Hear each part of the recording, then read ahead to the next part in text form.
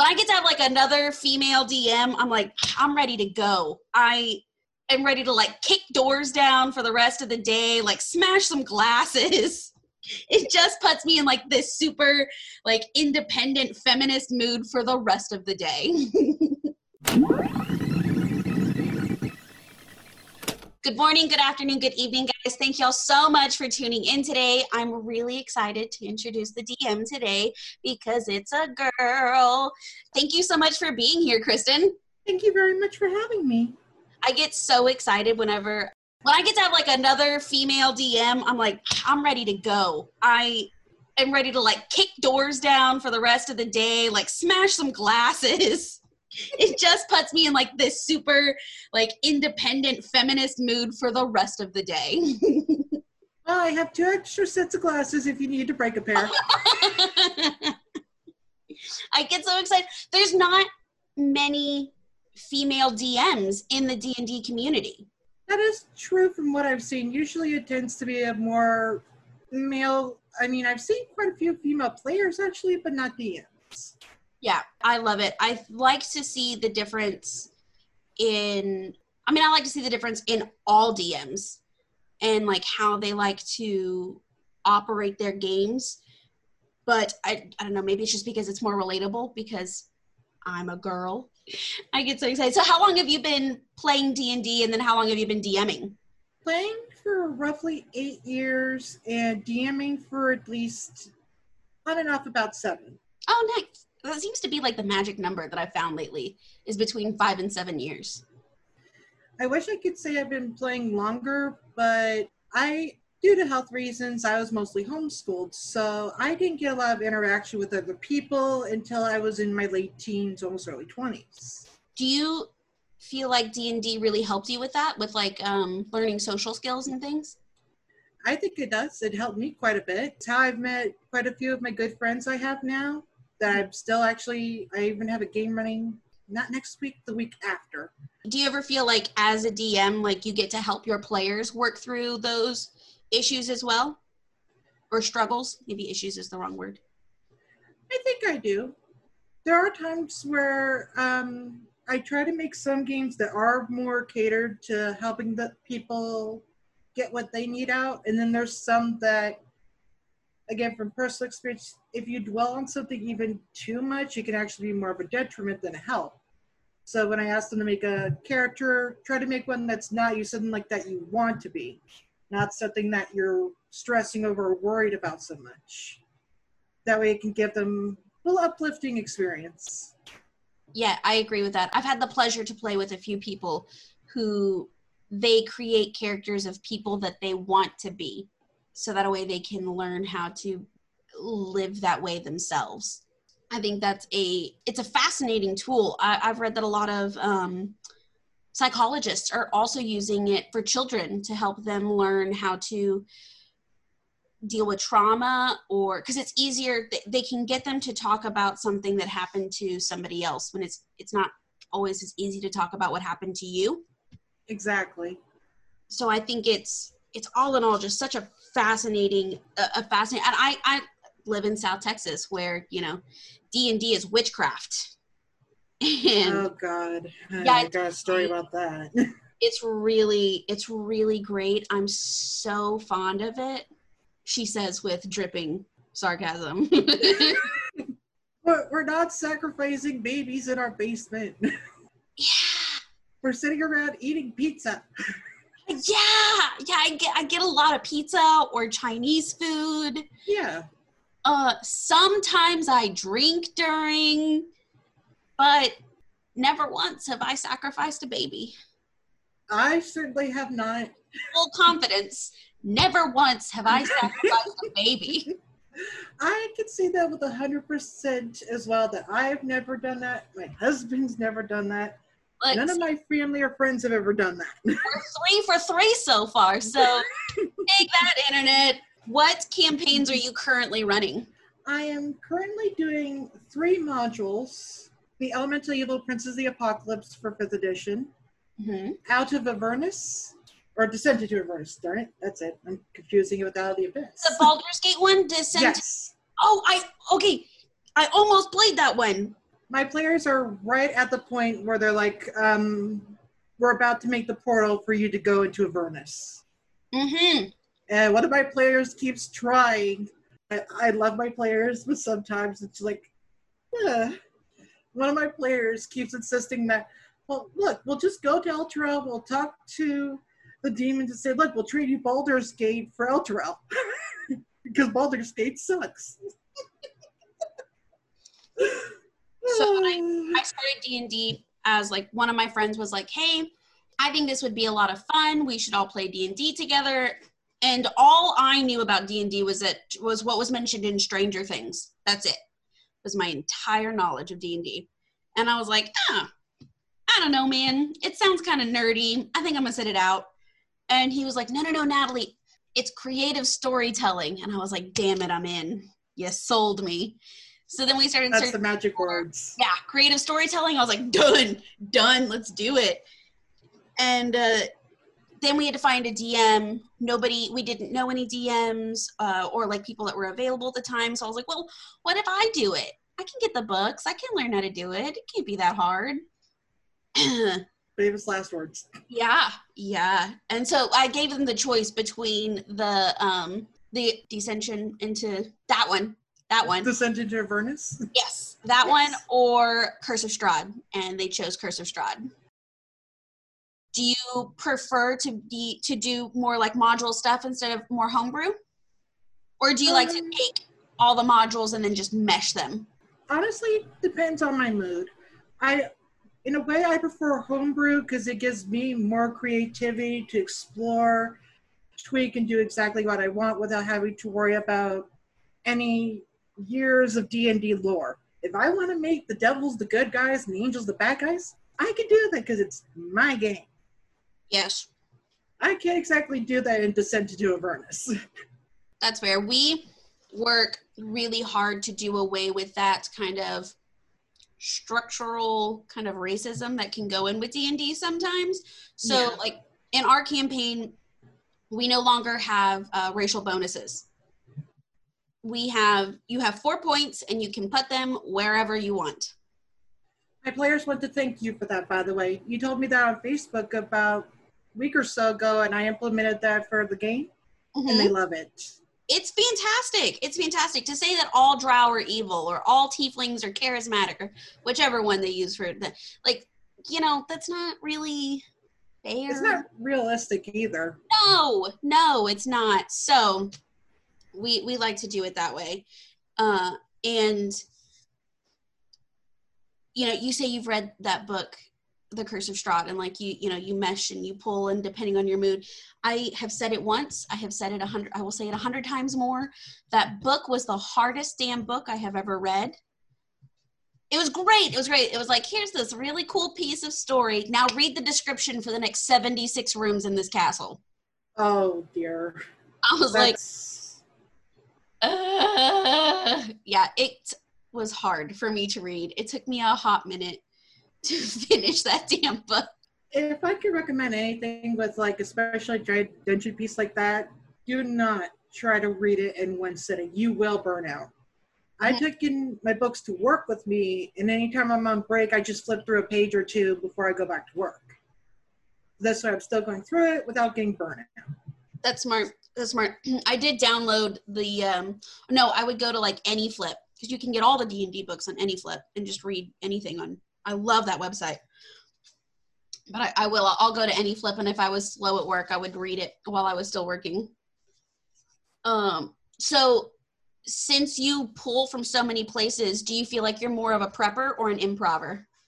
I hate to say it, but again, it'd be both. Yeah? It depends on the situation, because sometimes my players will pull things out of the air, and I need to come up with, okay, what am I doing? Okay, we're going with this. I do try to prep. I try to do like, a chess player. You think so many moves ahead of your opponent. But sometimes you can't predict when your opponent literally picks it up the table and throws it in the air. I'm learning more and more that I like prepping less and less. I prefer that improv. But like, I mean, I'll get like this. So I use OneNote for all of my things. And I have like all my things typed out in OneNote, and then I can operate so that way I can keep it all like organized. I like to be really organized with it.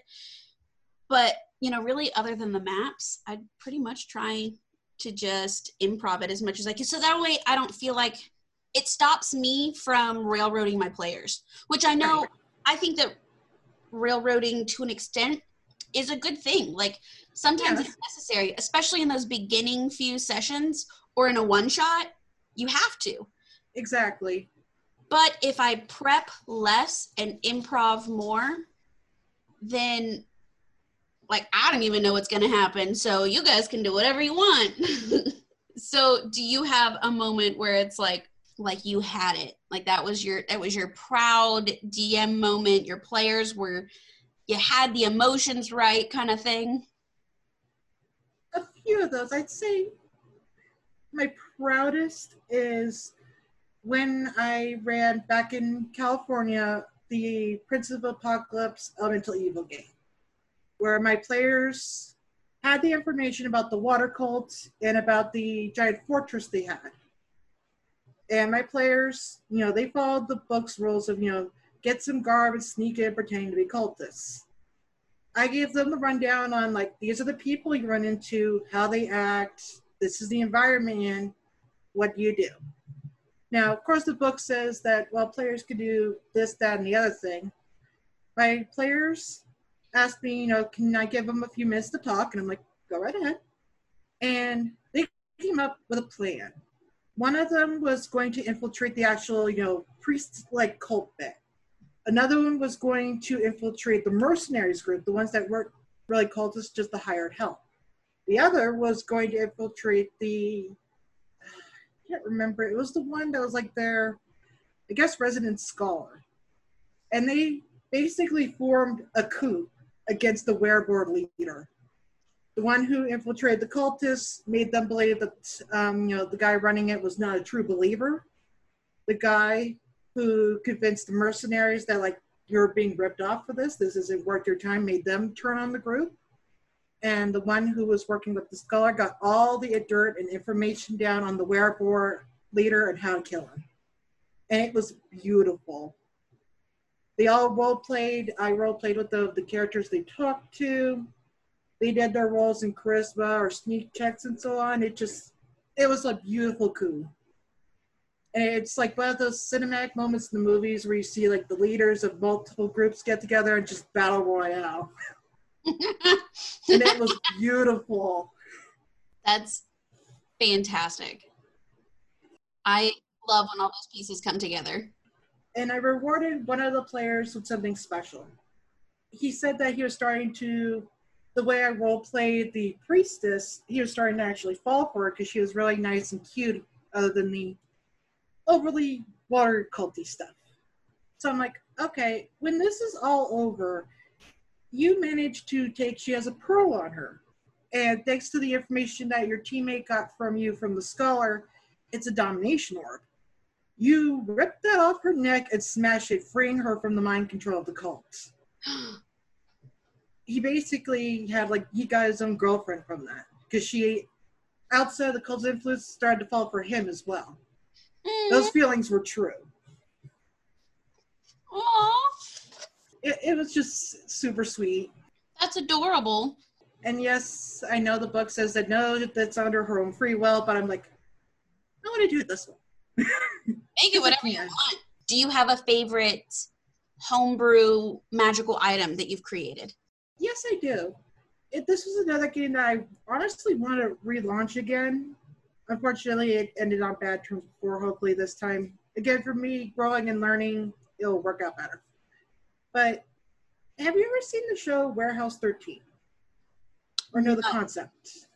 The show was basically collecting all these weird paranormal magical items. And that was the case of this world. The players were supposed to collect these items in order to help a certain side of the war that was going on. Okay. And one of these items, this was also a big ethical dilemma that I put on the players. They found there was a necklace. Actually, no, now I think about it, there's two items that I was really like, but we'll go with the necklace. This necklace, honestly, is very broken and OP. But the ethical thing will come in a minute.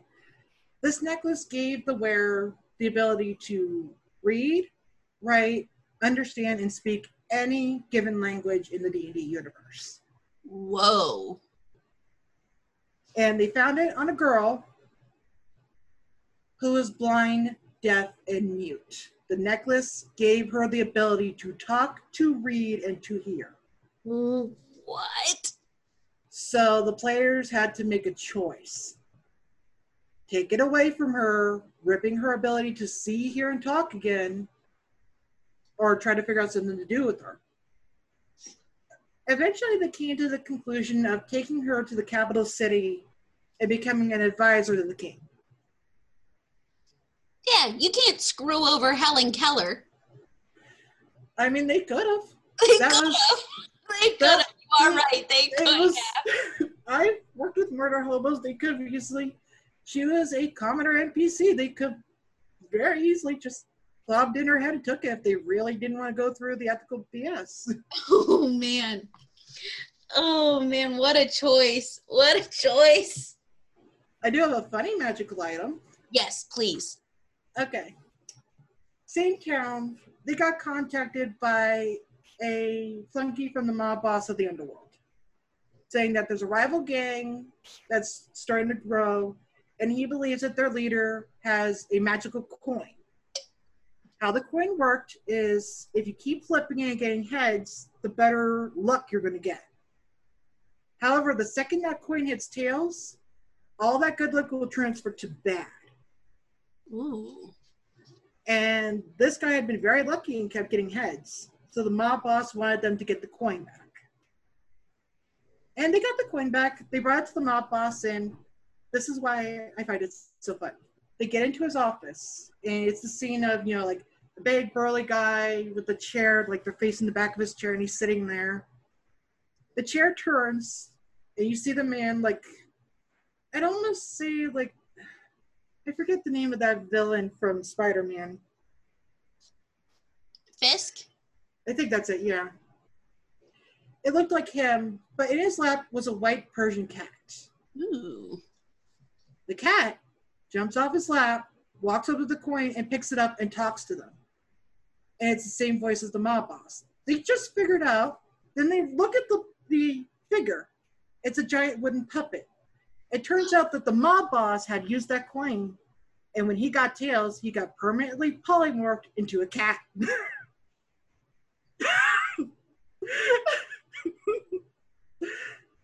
What a twist. Yep. What a twist. The cat looked at the coin, handed it back to them, and said, okay, you got the coin, now get this thing out of my sight. I never want to see it again. And, you give these items to your players, and it's like giving them a deck of many things. They're going to use it. Oh. My husband started flipping the coin. First one was heads. He fights 3 gold coins on the ground. Second heads. They pass by a bakery, and the baker just happens to come out with this nice, like, really fancy, high-quality loaf of herb and cheese bread, and heard about their great adventures and gives them, like, multiple rations, like at least a week's worth for each of them. Okay. Flips the coin a third time. Tails. All of a sudden, he feels something sharp hit the back of his neck. A child was playing with shurikens, and he took 4 points of piercing damage. And he got hit in the back of the neck with a shuriken. Oh, that's beautiful. That's fantastic. And, like, that can scale. Oh, yep. You can, like, stack it, too. That's the idea. So, like, the more you use it and you would get heads, the better your luck would be. Yep. But when you get tails, then all that good luck you had accumulated would become bad. Translates to that much bad luck. Holy shit, that's beautiful. And that's why the mob boss was trying to do a cat. I'm writing that down. Good. Go right ahead. Luck coin. So my favorite item is ridiculous. It's so silly and stupid and is completely pointless, and it's only meant for RP. But it Those is are the best kind. So in my homebrew campaign, there is a he's a goblin, In actuality, he's a goblin. However, said goblin believes he is a half-orc who has not hit his growth spurt yet. Okay. Yeah, he's adorable. He has this contraption that makes a glass of milk, pours a glass of milk for him, because his character is addicted to milk. And the only way for it to refill is to is to commit an act of kindness to a bovine creature. And it can't be the same bovine. So like you're Right. you can return. Otherwise it'd be too easy. Yeah, so like you've got it holds 3 charges. And so you can go to 3 different bovine creatures and then say, and then once you use this one, once it's used, then you can go back to that bovine creature. But while its charge is still in the contraption, you cannot use the same bovine creature. So I imagine eventually they're going to have to fight a minotaur, and everybody else is going to be fighting it. He's going to be like, but I love you. I want my milk. And it's going to be great. That sounds like it's going to be great. I'm really looking forward to it. This campaign has not actually kicked off yet. It's still it's getting ready to, but I'm super excited for that campaign. Okay, so the last bit of questions are less about Kristen as a DM and more about Kristen as a person, but it does bleed together. That's totally fine. If you could recommend a book, a movie, and a TV show. For a book, recently I fell in love with a book called Necropolis PD. If you want to wait a second, I'll go grab it and give you the author's name. The author is Nathan, and I'm probably going to butcher his last name. I apologize. It's okay. Sumsion? Sumsion. Sumsion? Yep. Interesting. Sumsion. All right. I'm probably also butchering that, but Pronouncing names has never been my strong suit. I've interviewed everybody, like people from all over the world recently, and I'm learning some names are really, really difficult. What about a movie? It's cliche. Well, actually, no, I got a good one. Only because it's kind of an off-the-wall one. DreamWorks' Rise of the Guardians. That's the one with the owls, right? This one's, it's interesting. Everyone's had the fairy tale being Santa Claus, Easter Bunny, Tooth Fairy, all that. Yeah! It's that movie. It's based around them trying to protect children from the darkness, aka the boogeyman. That's right. I have not seen that. Honestly, it's really good, and I'm sure people, if you put this up, will downvote because of what I'm going to say. But you know what? It's my opinion, so they could take their thumbs and put it up their nose. Put it up their nose.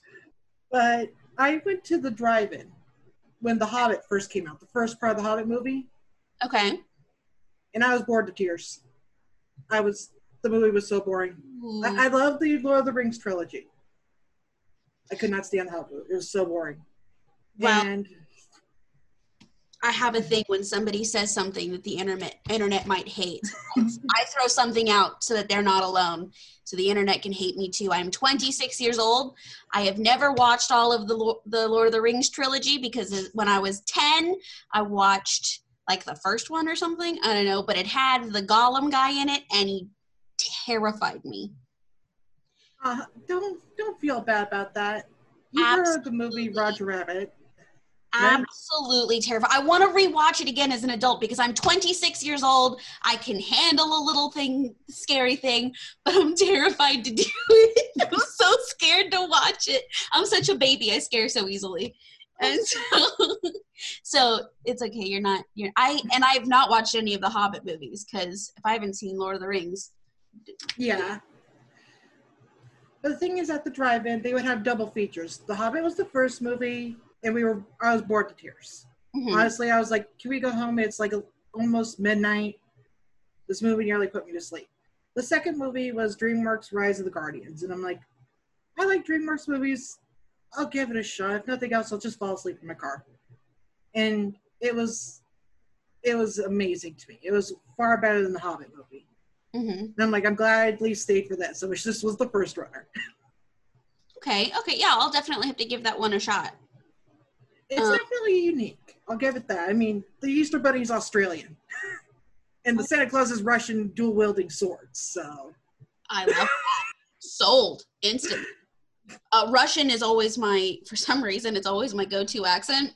Like, whenever somebody's like, hey, like we're playing drinking games or something, they're like, throw out an accent. It's always some kind of Eastern European for me. Always.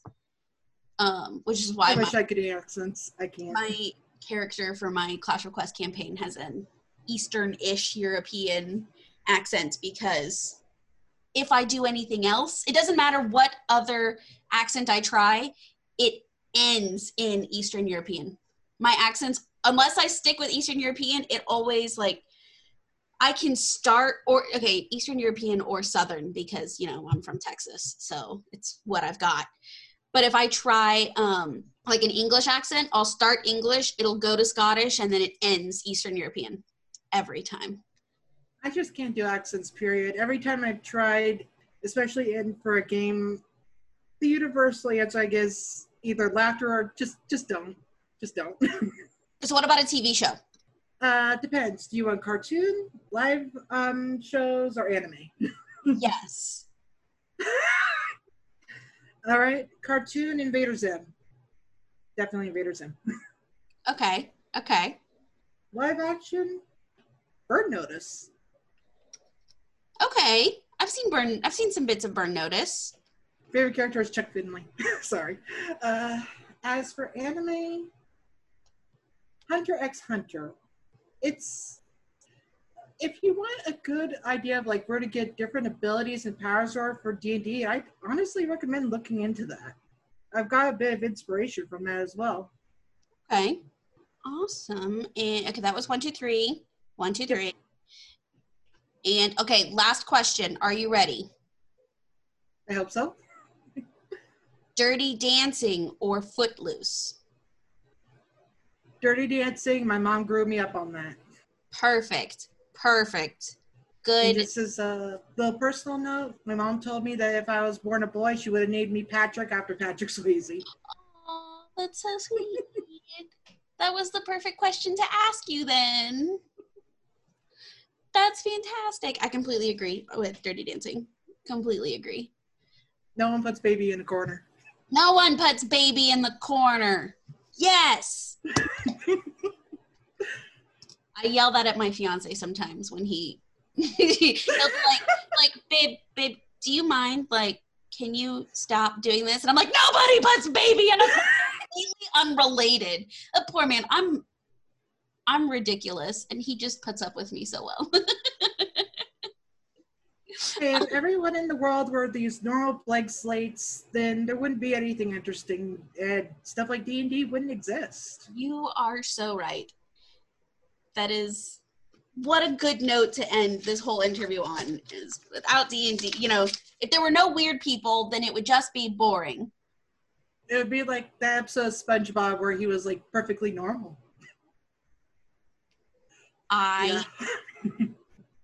Look, there's another note of internet hate for me.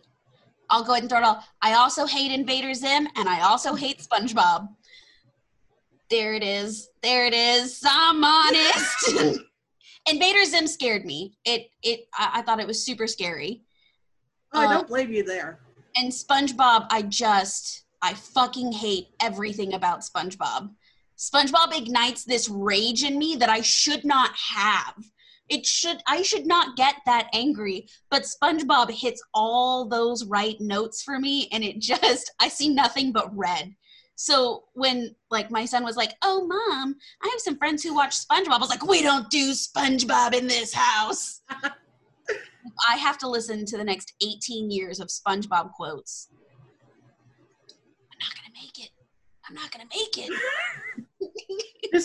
Just put on like a pair of headphones and listen to something that you enjoy. Headphones. Yes. Oh, I will say on a side note, don't feel bad about the whole being scared of Gollum. You want to know a secret? Sure. I'm sure you've heard of the movie Roger Rabbit, right? No. You never saw that? No. Okay, so there was a movie called Roger Rabbit. It was actually a really big technical marvel at the time of seamlessly putting animated cartoons with live action people. Okay, like Space Jam.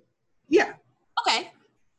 and there was the characters in there, and my husband still picks on me for this. My parents found it adorable. That there was these evil weasels that came on that worked for the bad guy, Okay.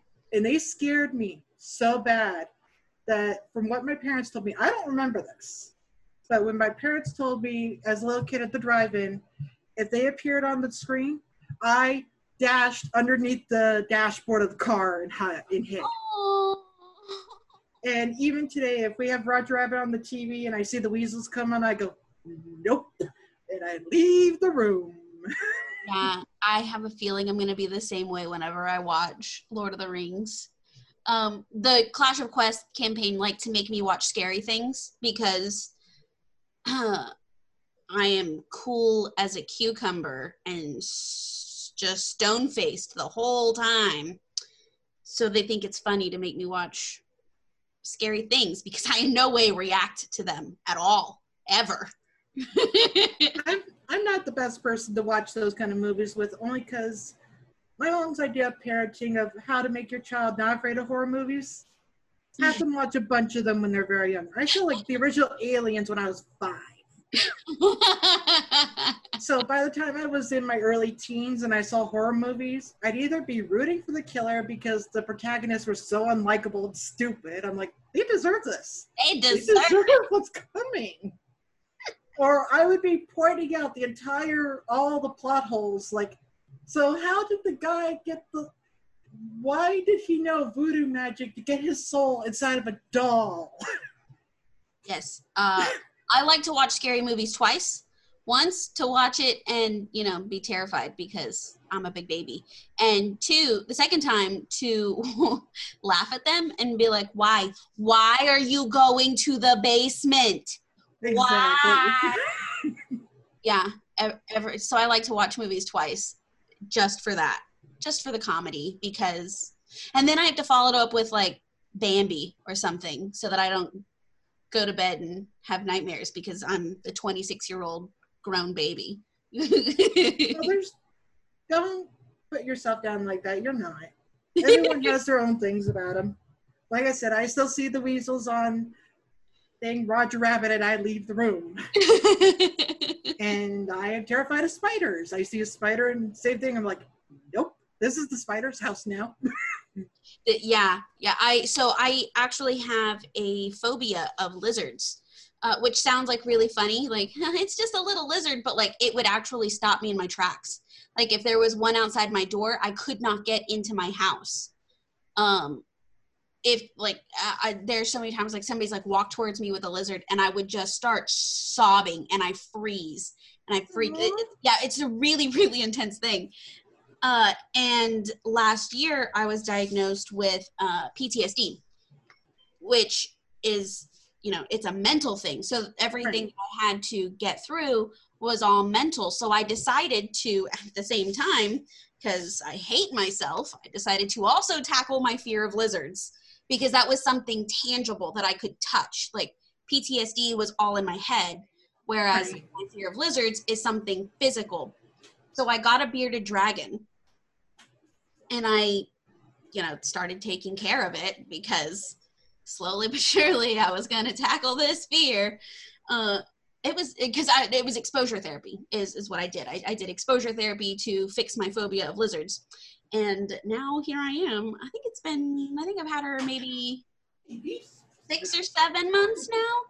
Oh, that's nice. Yeah, and it works. We get along just fine now. It was been a long road, but you said fear of spiders, and it made me think of that. So I can definitely relate to that. Well, me and my husband have a deal about that too. He's actually terrified of snakes, and I love snakes, and he loves spiders. So I'm like, okay, dear, this is the agreement. The day you can have a pet spider is the day I can have a pet snake. What a tag team! What a tag team! Awesome. Thank you so much for doing this, Kristen. You're welcome. Thank you for having me. Oh, it's been so great. Thank you so much, everyone else, for tuning in, listening to another episode of The Forever DM. Don't forget, you can watch Clash of Quests every Saturday live on twitch.tv/Clash of Quests. Just as fun as Nat 20s.